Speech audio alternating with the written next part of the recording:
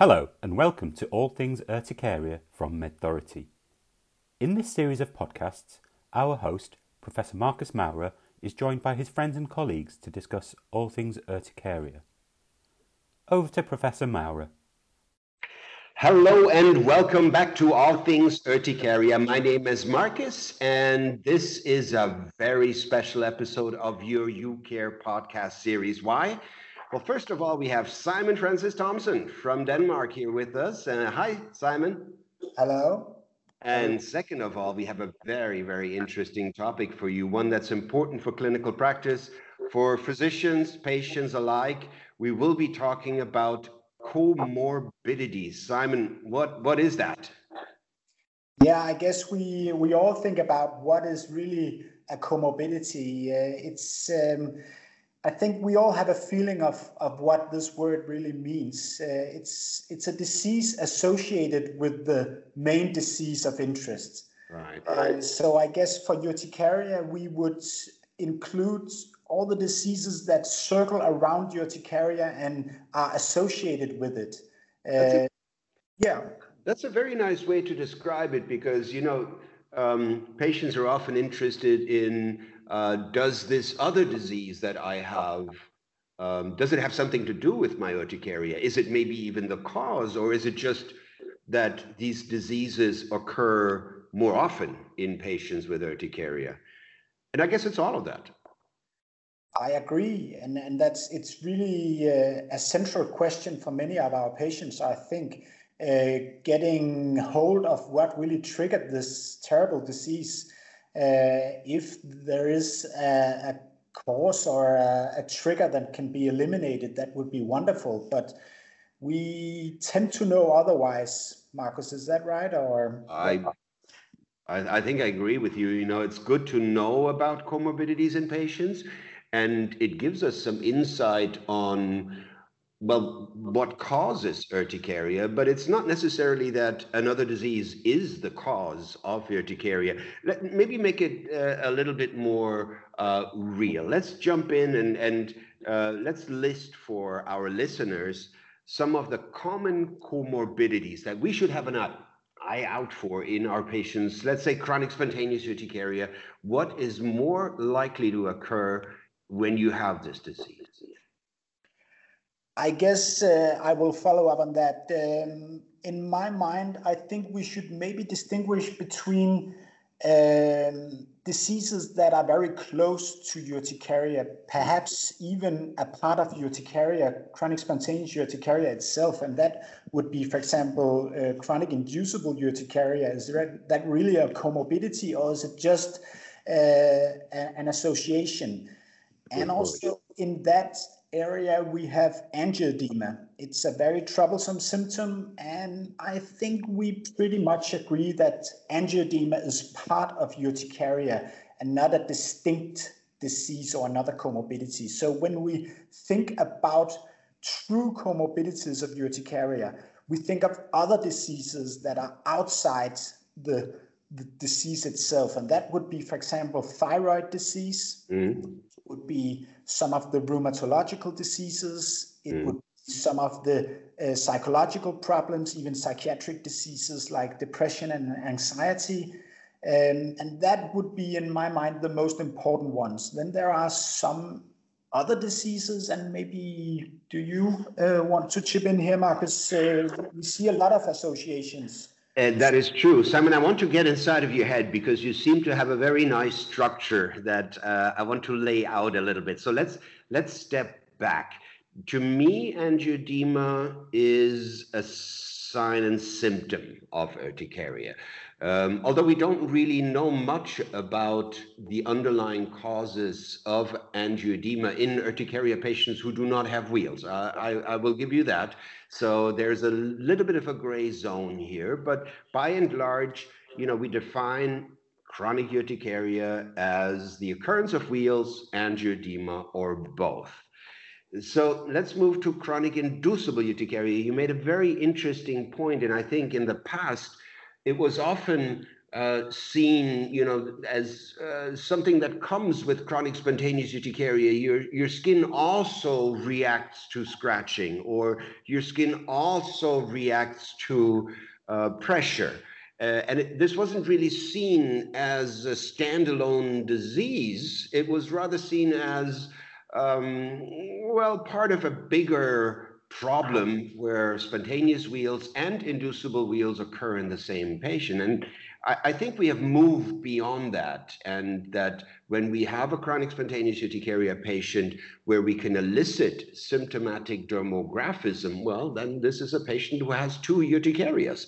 I wonder how you feel about this, and if this is important for you to recognize when you diagnose patients and you follow them as you treat them.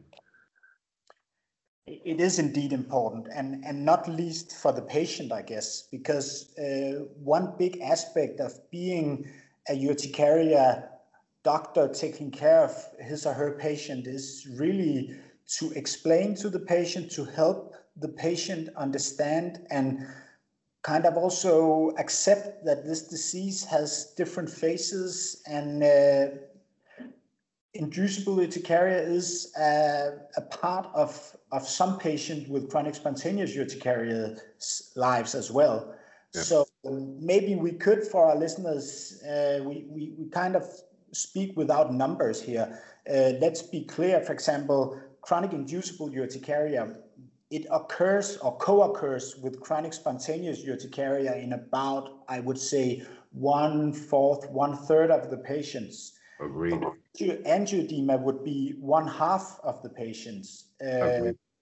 So it's kind of a big issue. So every time we have a handful of patients, a lot of these patients have also these other symptoms or diseases, what we choose to call them, and it's also important to recognize these other aspects, because it has implications for the treatment, for the elimination of triggers, and for the whole explanation and understanding. And that's really what we want our patients to be able to leave our offices with a feeling of that they have been understood and taken care of the whole picture.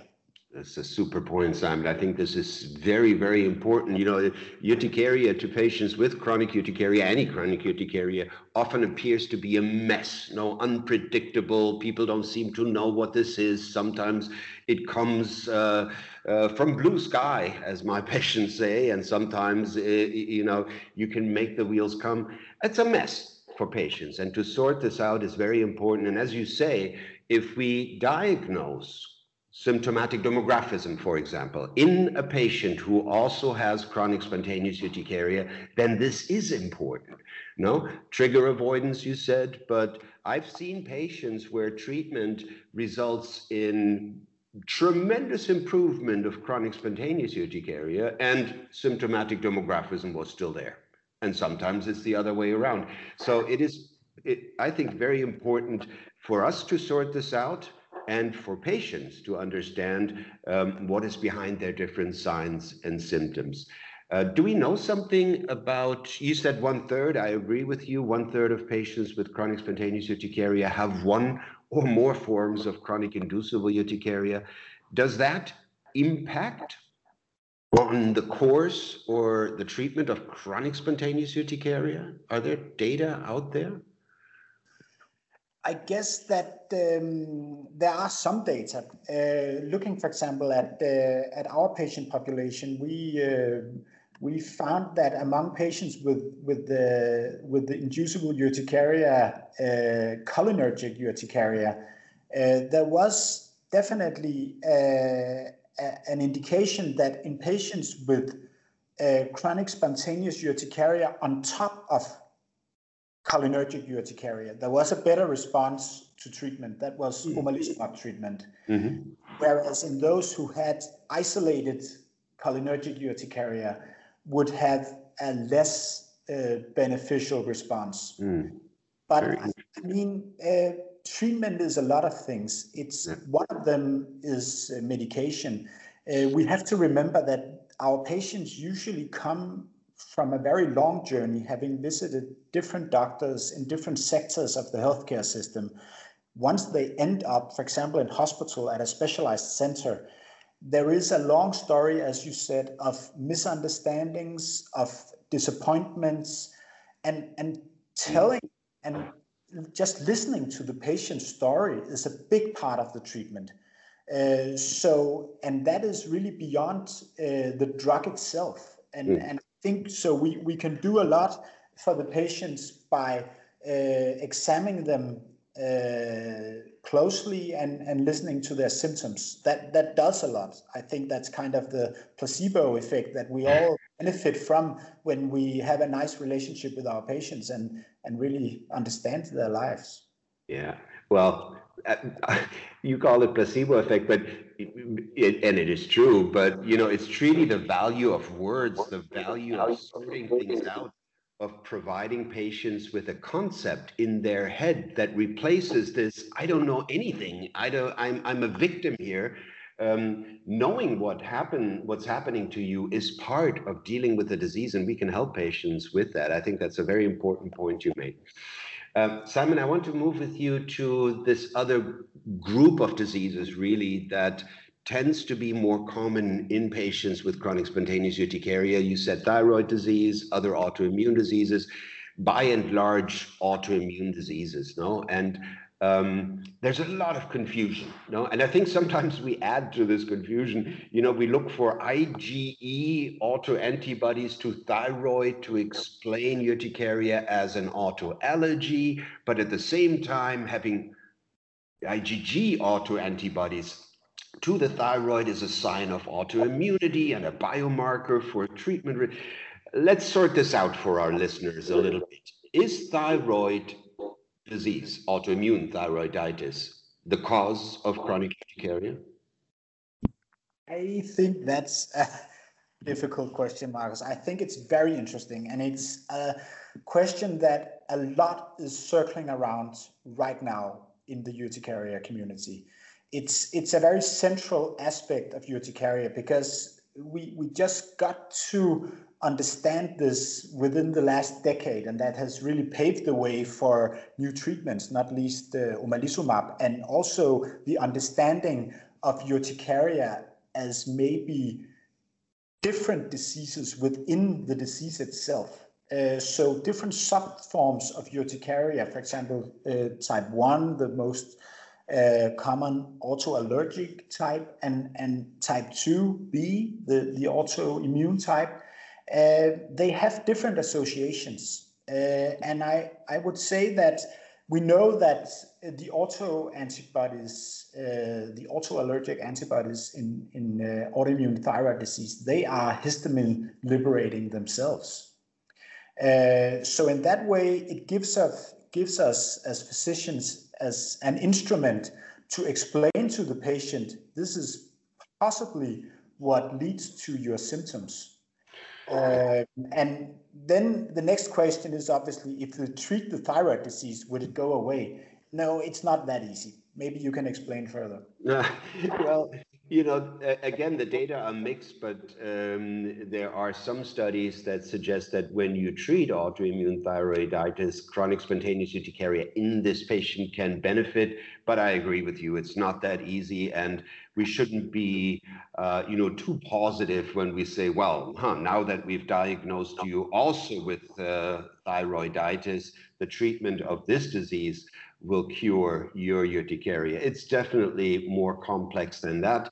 But what's the consequence for our clinical practice? Should we then take blood from all patients with chronic spontaneous urticaria and look at least for IgG against the thyroid, against the thyroid peroxidase?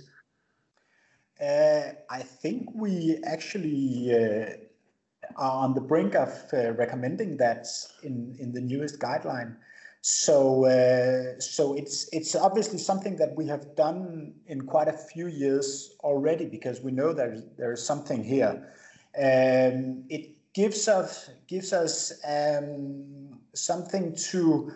It gives us an expectation of what how would the drug, for example, omalizumab, work in these patients, depending on the level of thyroid autoantibodies. So I definitely think that this should be part of the specialized workup of patients, because this is something that gives us a handle to work with.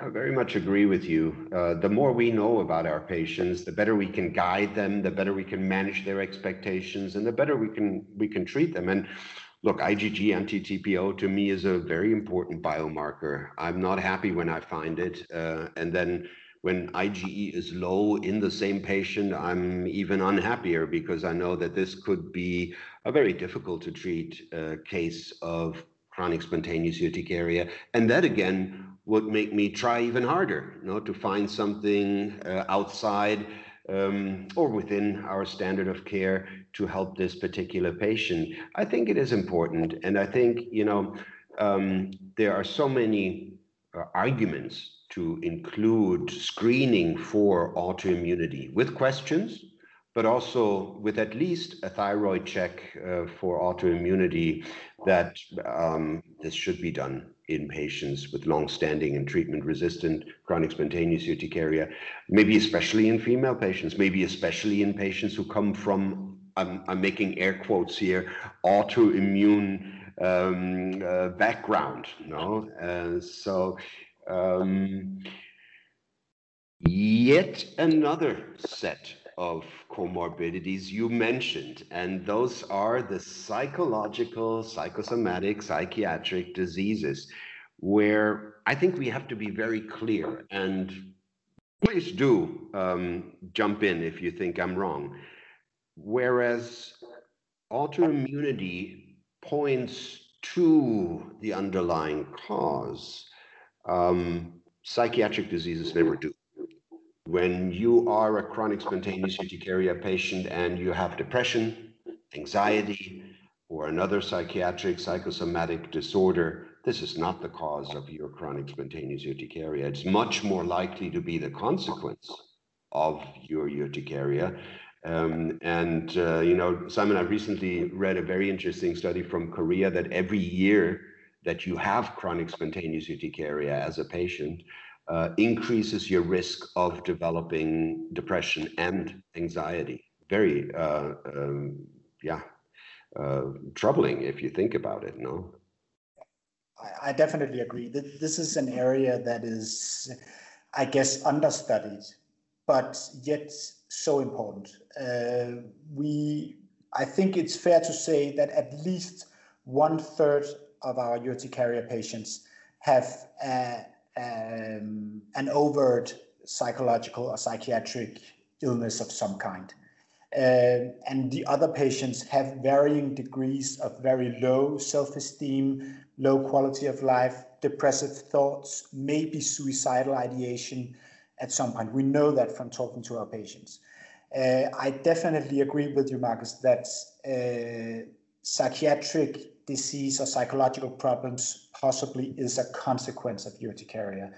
It comes with having a chronic disease itself. That's something that is not unique to urticaria, but just dealing with a chronic disease.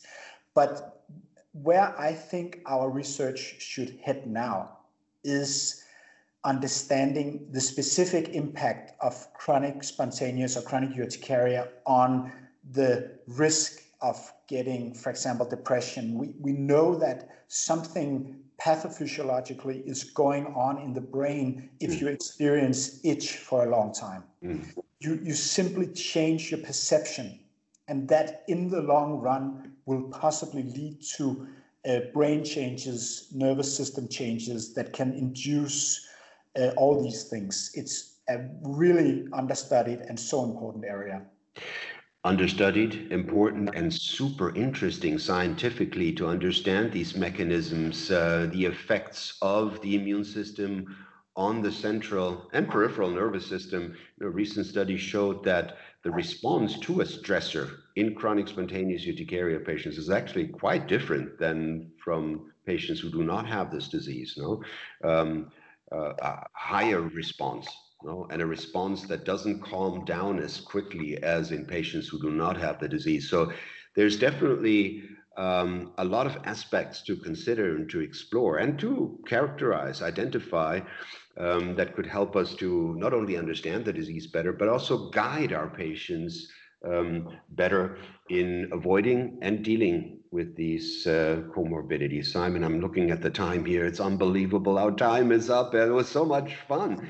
But I'm not going to let you go, Simon. I'm not going to let you go before I ask you one question. And that one question for you is, there's so many listeners out there who treat patients with urticaria, so many patients who have urticaria. What's your one message to all of our listeners when it comes to comorbidities and chronic urticaria? What do you want them to take away from this?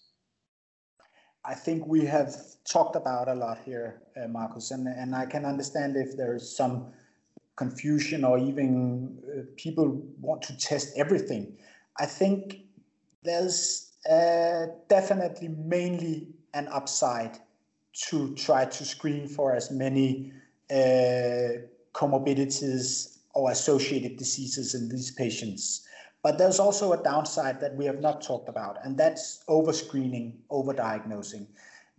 I think we know that we can also keep our patients in a disease mode or disease state if we create too much trouble in their lives.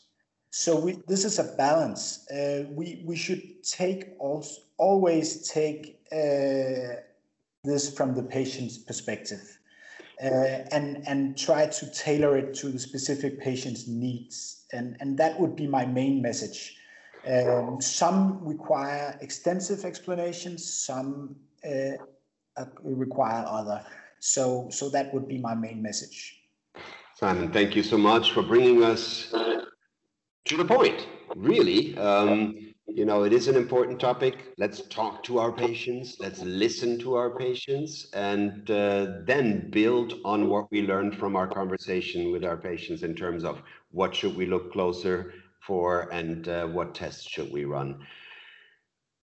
Thank you so much, Simon. Yeah, you're welcome, Marcus. It's a pleasure. Folks, this is yet another episode of All Things Urticaria, brought to you by the UCare Network, and we are looking forward to your ideas, your questions that we would like to answer in one of the upcoming episodes of All Things Urticaria. And that's all the time we have for today. Stay well, be safe, and bye-bye. MedThority would like to thank Marcus Maurer for that fascinating insight into UCare. If you have any other questions regarding urticaria, please feel free to ask us via our website www.medthority.com. Remember to tune in for the next episode of All Things Urticaria. From all of us at All Things Urticaria from MedThority, have a lovely week.